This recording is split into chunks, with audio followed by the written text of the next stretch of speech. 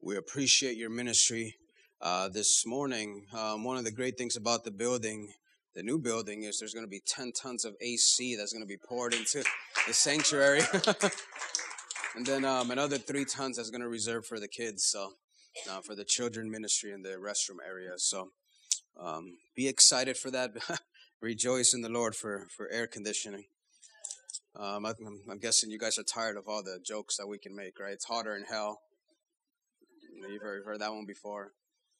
I mean, it's just so many different things that we can say. In Honduras, we had 4 mini splits in the size. The building was probably a little bit bigger than this, and doesn't matter if you're standing right in front, you knew you were in Honduras. You knew it was hot, and people still serve God. And I appreciate you guys for being faithful through this. You know, one thing we have in common with our mother church right now is in their temporary building, they don't have AC either.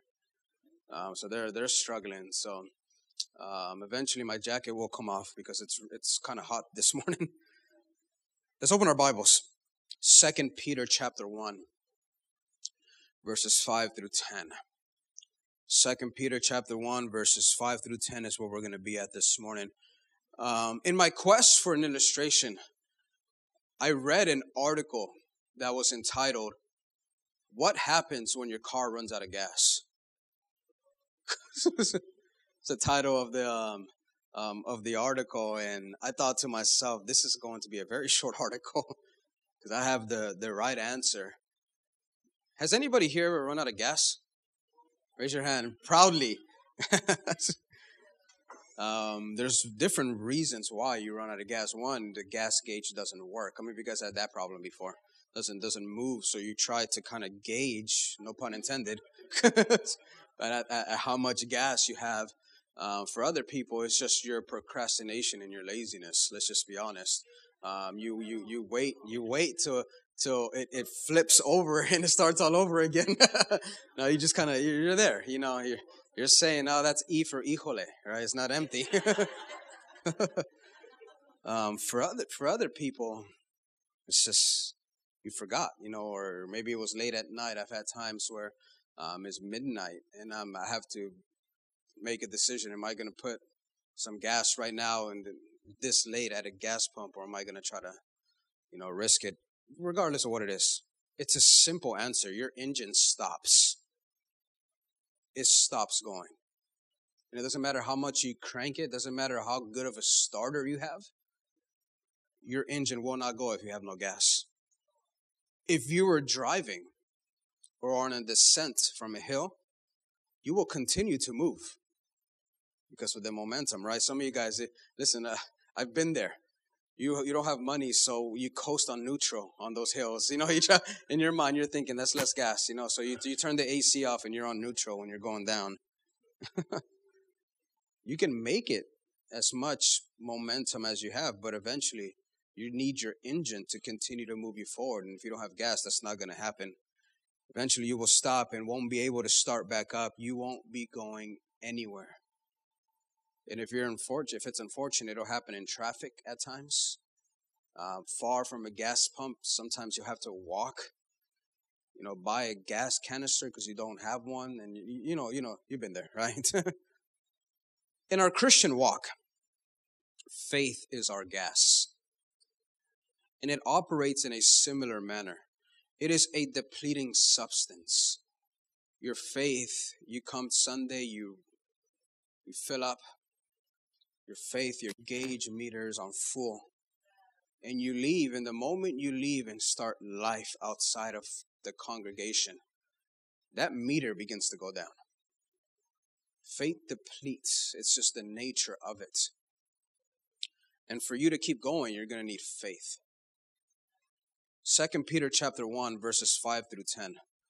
It says, "For this very reason, make every effort to supplement your faith with virtue, and virtue with knowledge, and knowledge with self-control, and self-control with steadfastness, and steadfastness with godliness, and godliness with brotherly affection, and brotherly affection with love. For if these qualities are yours and are increasing, they keep you from being ineffective or unfruitful in the knowledge of our Lord Jesus Christ." Verse 9, For whoever lacks these qualities is so nearsighted. Say with me, nearsighted. You're so nearsighted that he's blind, having forgotten that he was cleansed from his former sins. Verse 10, therefore, brothers, be all the more diligent to confirm your calling and election. For if you practice these qualities, you will never fall. I want to preach a sermon that I've entitled, Never Stumble, Never Fall. Let's pray. Father, we thank you for this moment you've given us. I pray that your Holy Ghost may come and anoint, God, the words that are coming out of my mouth, God. Father, I hide behind your cross, and I pray that you will speak to every single one of us in this place. Would leave, God, encouraged and full of faith, God. God, to serve you another day, another week, God. I pray that we will make every effort to supplement this depleting commodity in our life. God, we thank you, Lord. In Jesus' name we pray. And the people of God said this morning, amen. I want to start off with my first thought, and that is faith, a precious commodity. What is faith, and why is this so important? Hebrews, the book of Hebrews in the New Testament has the best definition of faith. Hebrews chapter 11, verses 1 and 2. It says, now faith is the assurance of things hoped for, the conviction of things not seen. For by it the people of old received their commendation. It's incredible. Faith is the assurance of things hoped for and the conviction of things not seen. That is your definition. In the world that we live in, faith is something that's hard to find. There is nothing this world offers that can supplement our faith. When faith runs out, everything gets out of whack. There are things, if you continue to run your vehicle on empty and always run out of gas, it'll begin to affect other areas of your vehicle. It'll begin to affect different things, and this might just be a theory. I don't know. I read an article. But what ends up happening is you begin to get your injectors dirty because it begins to scrum up. And I know we have a mechanic here, so you might just look at me and say, hey, that's not right. But listen, things begin to be affected. When faith runs out, everything goes out of whack. Even our relationship with God suffers when faith is depleting. Hebrews chapter 11, verse 6, same chapter, move a few verses down. It says, and without faith, it is impossible. Say with me, impossible. That's an incredible word, impossible. That means you can't do it. It is impossible to please Him. For whoever will draw near to God must believe that He exists and that He rewards those who seek Him. Not only understand that He exists, that there is something there, that God is something someone you can speak to, someone you can in a sense feel. Beyond that His involvement is also true, and that He rewards those who seek Him. If you don't have faith, it's hard to believe those things. In this world, in this life, we encounter things that will attack our faith. It'll weaken our faith. Let's speak about some of those things. Number one, watching and hearing ungodly media. The conception of ungodly media does more than just change our vocab. The thought isn't just as a cuss word might slip. That's just, I praise God for people who don't cuss and are pretty self-controlled in that. But listen, I was in high school. I didn't cuss in front of my teachers. But when I left school, I was a sailor, if you know what I mean. It does more than just change your vocabulary. The consumption of ungodly media begins to affect the very essence of your soul. Matthew chapter 6, verse 22 and 23, the eye is the lamp of the body. So if your eye is healthy, your whole body will be full of light. But if your eye is bad, your whole body will be full of darkness. If then the light in you is darkness, how great is the darkness? It's this overall plaguing, if you will, clouding of the soul, more than just, I think different or I speak different, but it begins to cause the way you react. It begins to change the way you love, the way you treat other people. It's your eye. We can speak about our ears. And what we listen to begins to affect our body and our spirits. Proverbs 30:17 teaches us that there's a look in people's eye. You know, you can tell a lot about people by just looking at them. Some people, they can't even look at you. You can see the rejection. You can see the things that they deal with, the struggles, and just the look. And you can tell if you're somebody's friend, they just have that look. You're like, you're going through something. I can see it. Proverbs 30:17 says, the eye that mocks a father and scorns to obey a mother will be picked out by the ravens of the valley and eaten by the vultures. It's that eye. It says that father that mocks, he has that eye. You could just see it in there. You know, they say a pornography addiction begins to change the way you look at things, literally. Right? You've heard people say before, just the stare, just the way it just, you can just, my wife, she has the gift, man. She can just discern. She can tell when people, you know, they struggle with a spirit of lust or something like that. I'm oblivious. I'm just like, God, I'm believing God for them. But it's just women just have this intuition.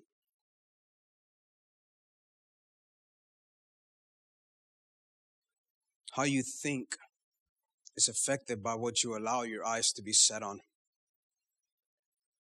Another one is unrighteous friendships. There's nothing worse than having a bad friend.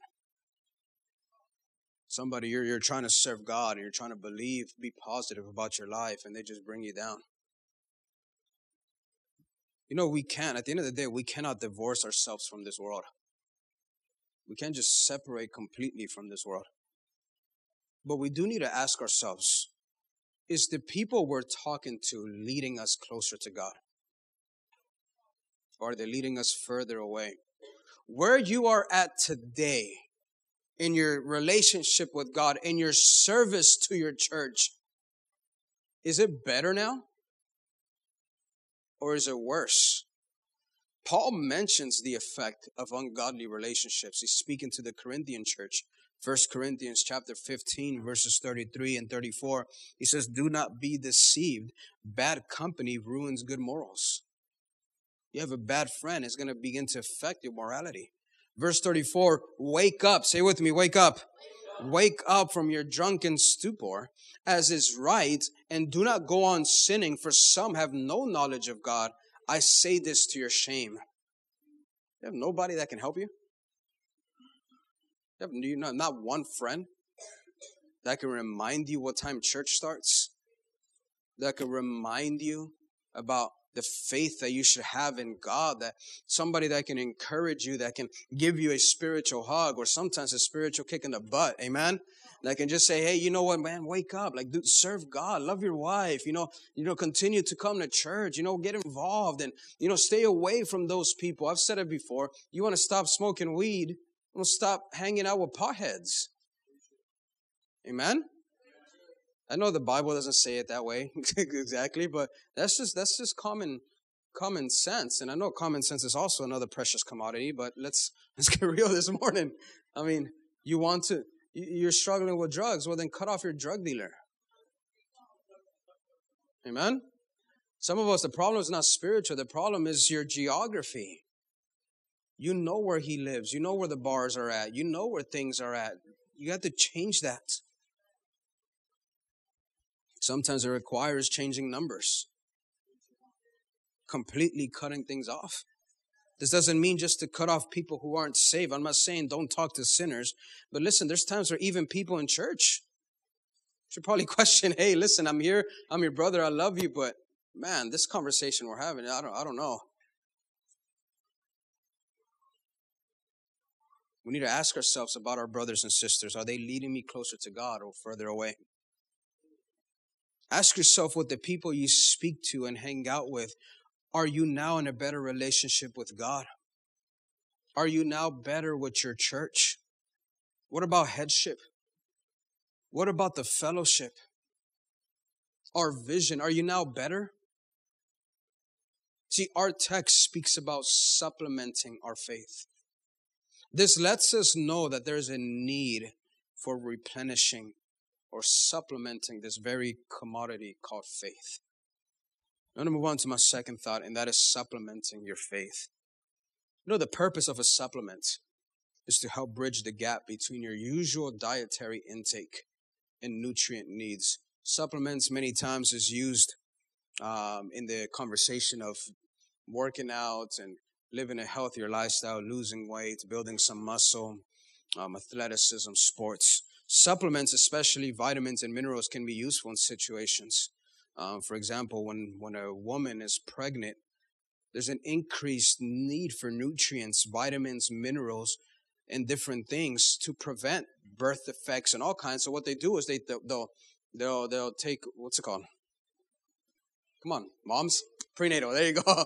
They'll take a prenatal, right? And that's a multivitamin in a sense, and it helps them with their hair, their nails, and all that stuff because the baby's taking it. So they need to supplement that. In working out, there's people who will take protein shakes. They're trying to add to their protein intake. Some people take omega-3s, which is fish oil. How many of you guys, you take fish oil pills?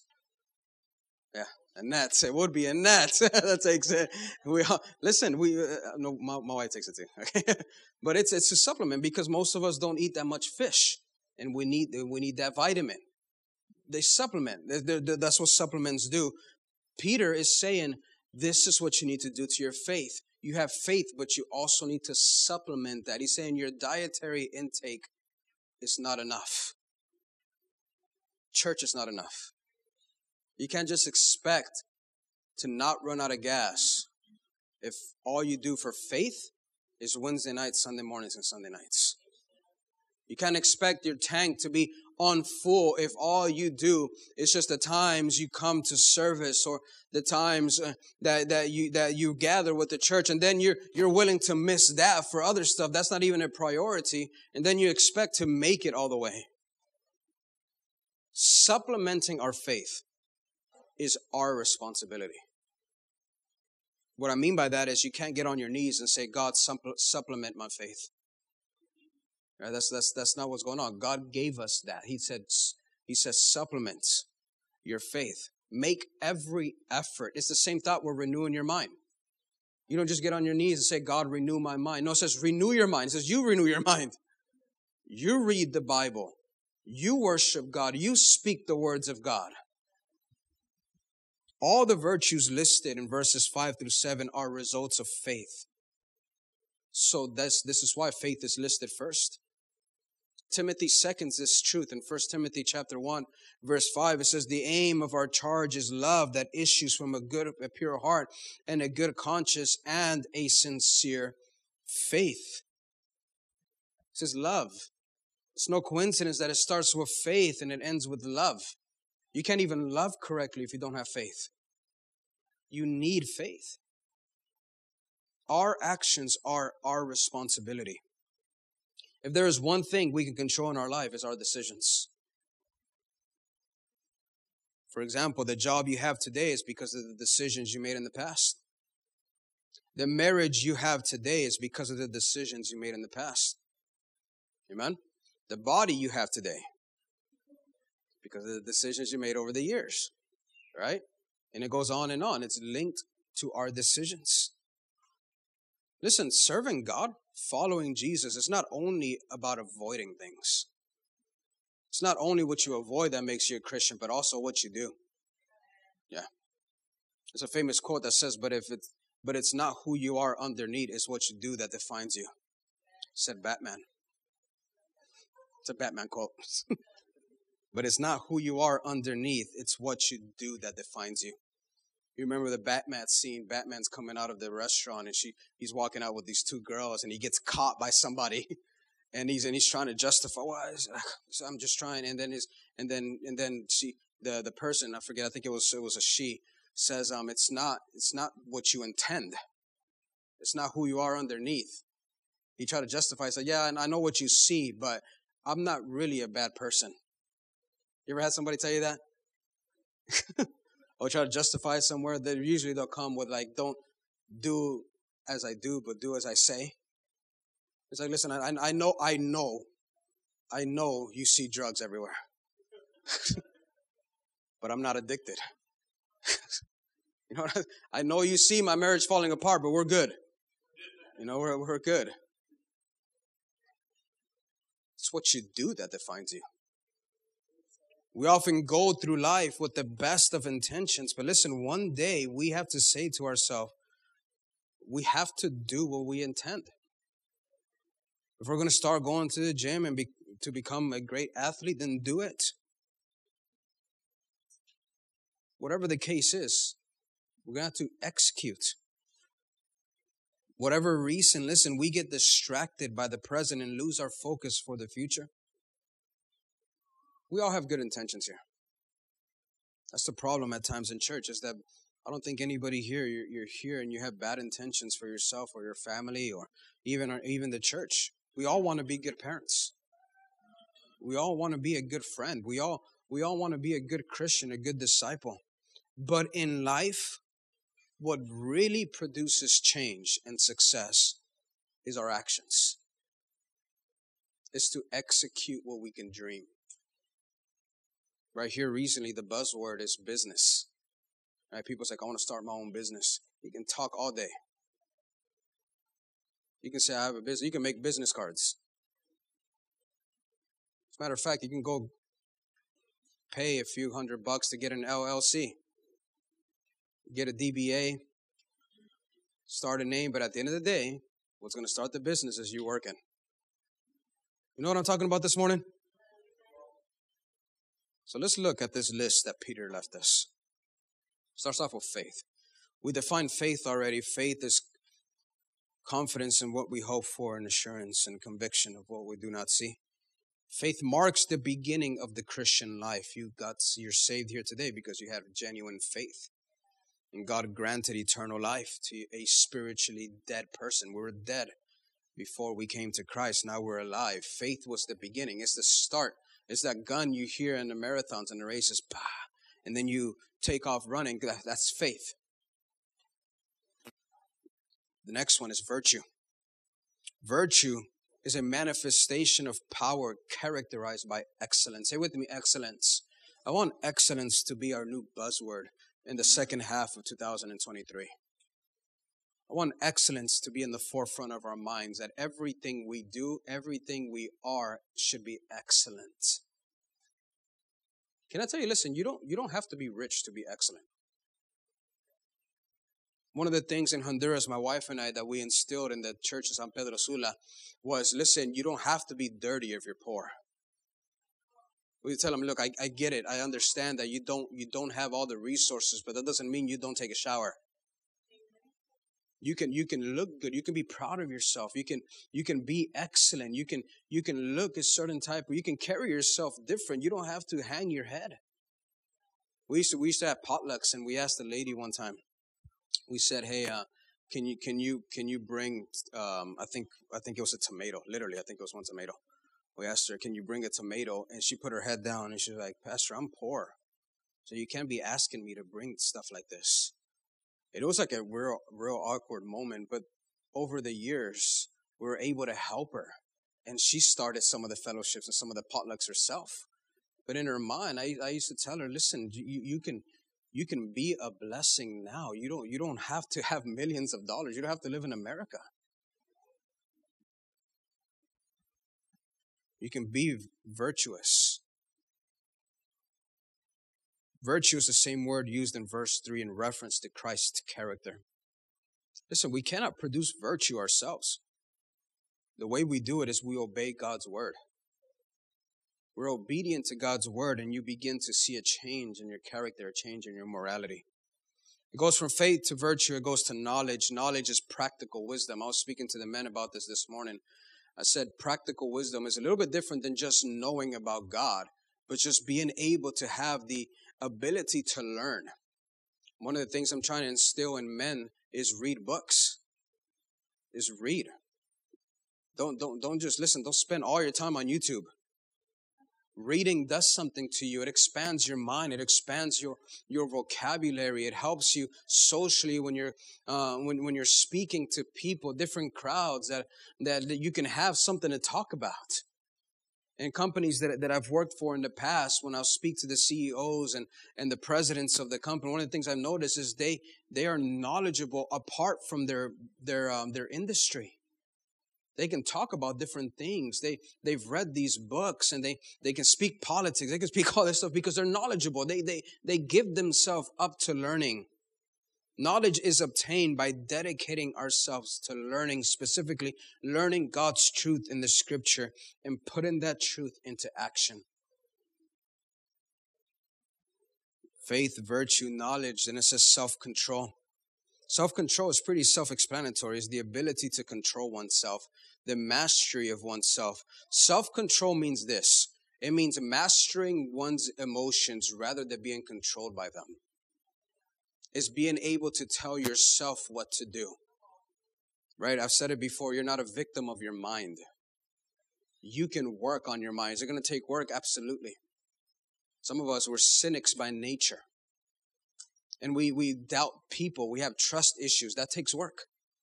That takes a lot of prayer, specific prayer. God, help me to love people. Help me to not be cynical about people. Help change my mind. Self-control means you're able to look at yourself and see the problem and deal with it.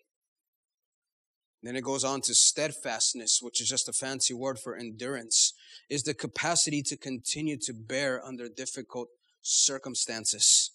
See, a person who exercises self-control will not easily succumb to discouragement or the temptation to quit. Somebody that has self-control and is steadfast, you don't always hear them complaining about things. You don't always hear them talking about how hard life is. We know life is hard. Somebody that has things under control and steadfastness speaks faith. As a result, it's all linked. Right? So when they practice that, it's faith. They know, listen, I'm broke, but I'm not going to be broke. God's going to help me. I'm going to have a better job. I'm going to work hard to be promoted. And it's this positive outlook in life. The idea that somewhere I can be someone. It starts and it's all rooted back to faith. It goes into godliness. Godliness is devout practice of obligations. Literally religion. This is what we will speak about. Our service in church, our position in church, the ministry. That somewhere we do all of that knowing that it is all by faith. That I'm not saved by me preaching. You're not saved by serving in the church, but we do it because we love God. We have this faith in who God is. Peter uses this word to speak of the need for Christians to be continually aware of God's presence. Can I remind you today, just in case you forgot, God's looking at us. God's watching us. As you leave this place and go on to your private life, God is still watching. That God has this all-seeing vision, this perspective upon us, and that it should be a comforting thing, but at the same time should spark a level of fear and reverence to practice godliness. Then it goes on to brotherly affection. This is where we get the word. The Greek word is Philadelphia. This is where obviously the city of Philadelphia is named, the nickname, the brotherly love city, which doesn't make sense because the Eagles fans are incredibly not brotherly. But it's this affection. This is trying to illustrate it, this caring, this liking of one another. Love is kind of hard to explain in English. In Spanish, there's a few different words. You have amor and then you have cariño. Right? It's just like this cariño. It's almost like, you know what, I care for you. This liking, this brotherly love. It is you hug and it's like, listen, bro, I got your back. I'm here for you. I was playing basketball many years ago. It was before I left to Galveston. And Josue was like this big. So he wasn't playing basketball. So we were playing and we went to a court and we were playing against probably 5 guys. If I remember right, it was a full court game. There was 5 guys there already. And we're playing and we're whooping their butt. I mean, we're getting it. We're playing well. I was 18 years old. I was 140 pounds. I can run the court 20 times. I mean, we're at athletic at that point. Okay, all right. So we're playing, And then we had a moment where it was a little bit an embarrassing moment, and what we call in slang is we broke their ankles. You ever heard of that before? Yeah, it's when you go this way and the other guy goes the other way. We had a moment like that, and then somebody came behind me and just pushed me, and I got blindsided. So when you get pushed from the back, blindsided, and you fall. And then I remember looking up. And it was Pastor Carrillo. It was some other guys. I forget the other guys, but I remember Pastor Carrillo been there. And they all just stood up, and it was almost like a moment of puffing up your chest, and they came up, and they all came to my help. They all protected me in a sense. That's brotherly love. You know what I'm saying? It's that moment where like if I fall, somebody's gonna be there to help me. And I can go on. There's different stories. I was mountain biking one time and I almost died. I fell off and my bike was going down a hill. Not just a hill, it's actually going off into a bayou. And I was grabbing my bike because I didn't want my bike to go. And I started sliding. And then Pastor Carrillo grabbed my foot. And so we're just looking at each other like, it's like, just so many times. Faith, virtue, knowledge, self-control, steadfastness, godliness, brotherly affection. Then it finishes off with love. The Greek word for love is agape. Agape means the goodwill, the benevolence, and willful delight in the object of love. Agape is almost always used to describe the love that is from God, whose very nature is love itself. We know from John, it says God is love. No doubt is at the bottom of the list because we can't agape somebody without faith. I know you love your children a lot and you love your family a lot, but listen, agape love is not something we can attain without having faith in God. Peter says we must make every effort to make sure that our life reflects a fight to upkeep these qualities.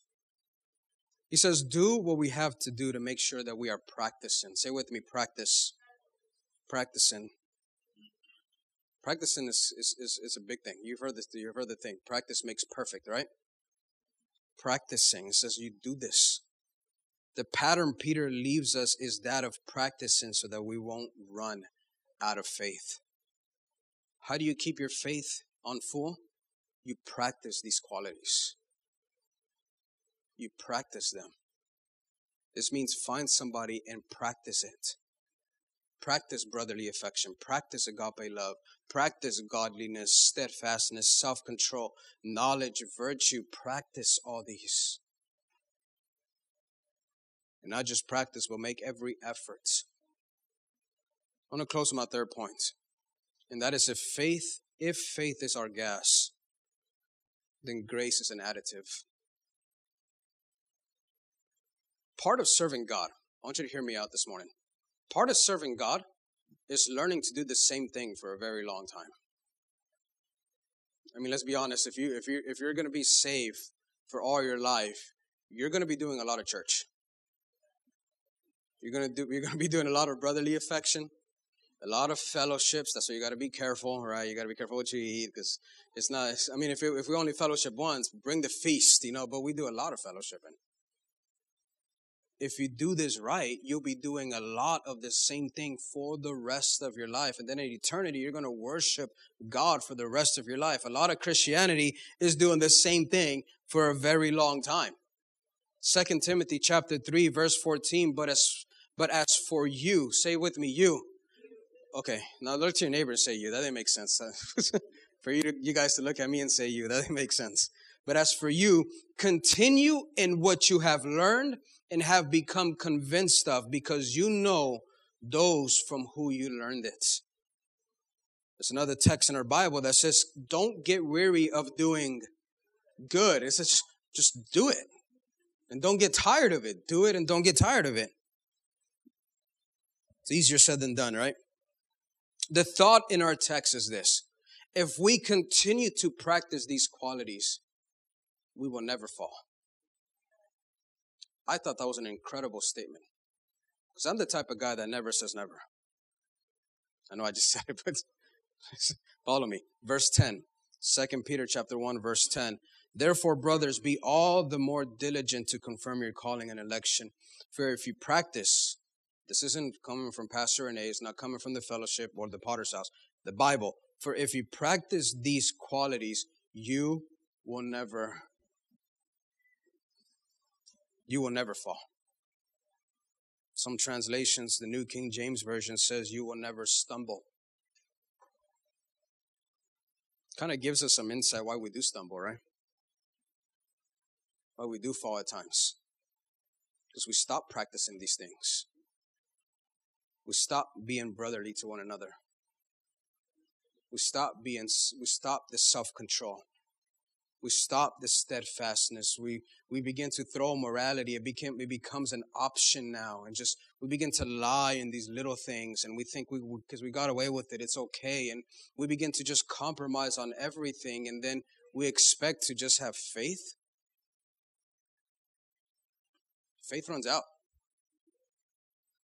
And if you stop loving, you stop being steadfast,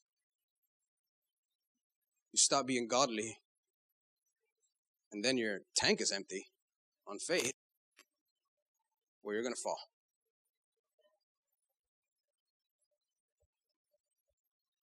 Personal discipline creates a protection. To diligently practice is what our text speaks about. It means to be disciplined in our life. There's a part of Christianity that is like somebody that's trying to become a bodybuilder. And maybe he's looking at himself and he sees, you know what, my right bicep doesn't look as big as my left one. So I'm going to grab a dumbbell and just do this and this and this and this every single day. I'm going to keep going. Drink some protein shakes. And then this one's a little too big, so he goes on to this one. Right? But it's just part of Christianity is just, I'm going to grab myself, and you heard me say this before, by my neck. I'm going to, like a puppy. You ever grab the puppy that way? I'm just going to grab myself, and I'm going to spiritually put myself in church. And I said, you're going to serve God. I'm going to put my flesh in submission. That's what Paul says. Some of us, you know what the problem is? We can't tell ourselves no. We can tell other people no. But we can't tell ourselves no.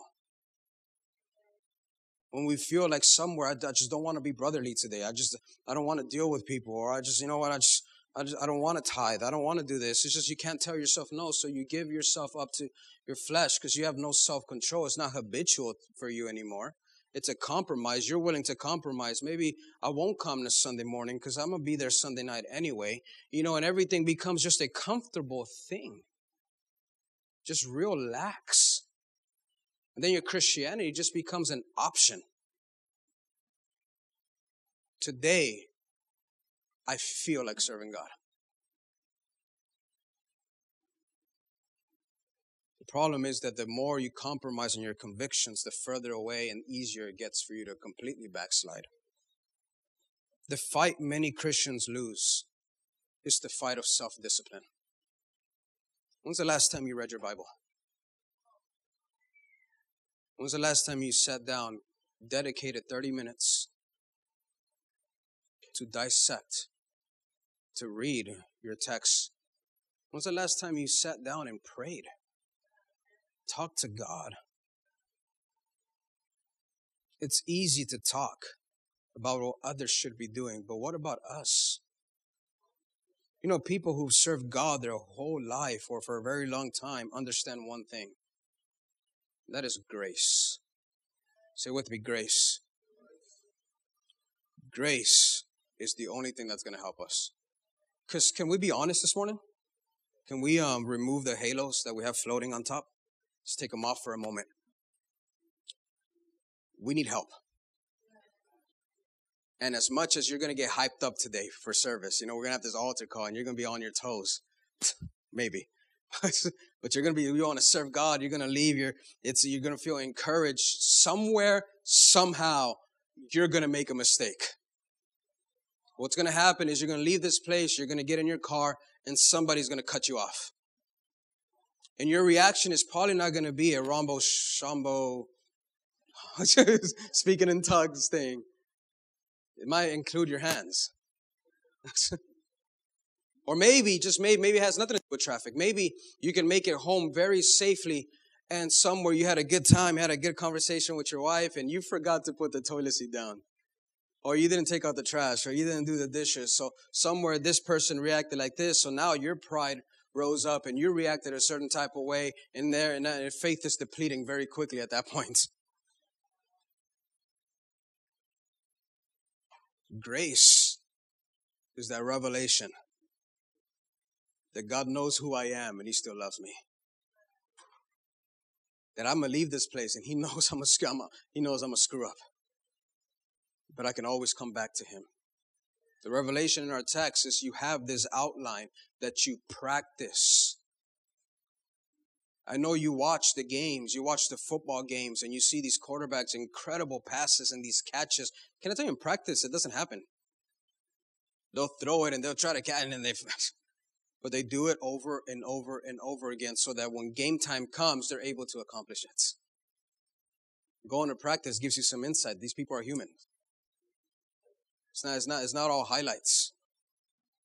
Listen, grace is what's going to keep us going. I know I'm preaching a little long this morning. Titus chapter 2, verse 11 and 12, it says, "For the grace of God has appeared, bringing salvation for all people, training us," an incredible word, training us to renounce ungodliness and worldly passions and to live self-controlled, upright, and godly lives in the present age. It's grace that brings you closer to God, knowing that I tried to control myself, but I couldn't. So I'm not just going to blow my whole life up because I couldn't that time. I'm going to try again and again and again. And eventually I'm going to look at myself and I'm going to be a disciplined man, a disciplined woman of God, a disciplined father. I'm going to be loving. I'm going to be affectionate. I'm going to have self-control. I'm going to be knowledgeable because I didn't just quit.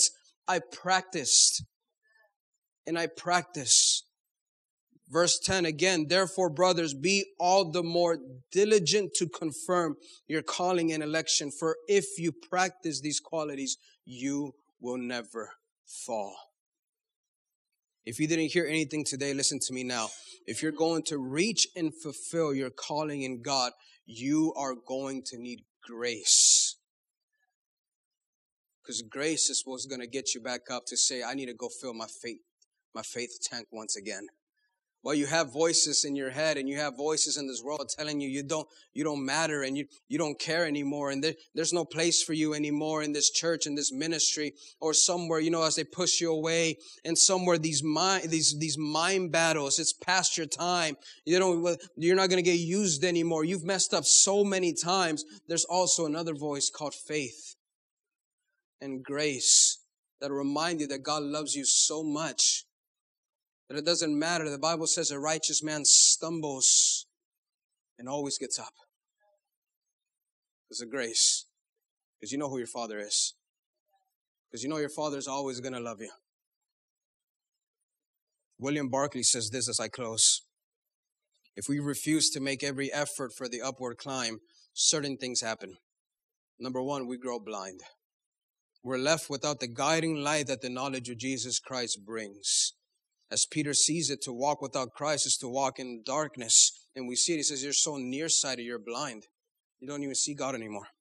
Number two, we become what Peter calls malpasan, which is a Greek word, which this word can either have two meanings. It means short-sighted. It is too easy to become short-sighted in life, to see things only as they appear at the moment and unable to look at things in the long term, because faith requires you to look in the long term, not right now. Faith requires you to look beyond your bank account right now, beyond your relationship with God right now, beyond your friendships right now, beyond those struggles, beyond. Faith requires you or allows you to see, you know what, I am going to be a man of God. I am going to be a woman of God. That's the essence of Christianity, not who you are today, but who you can become tomorrow.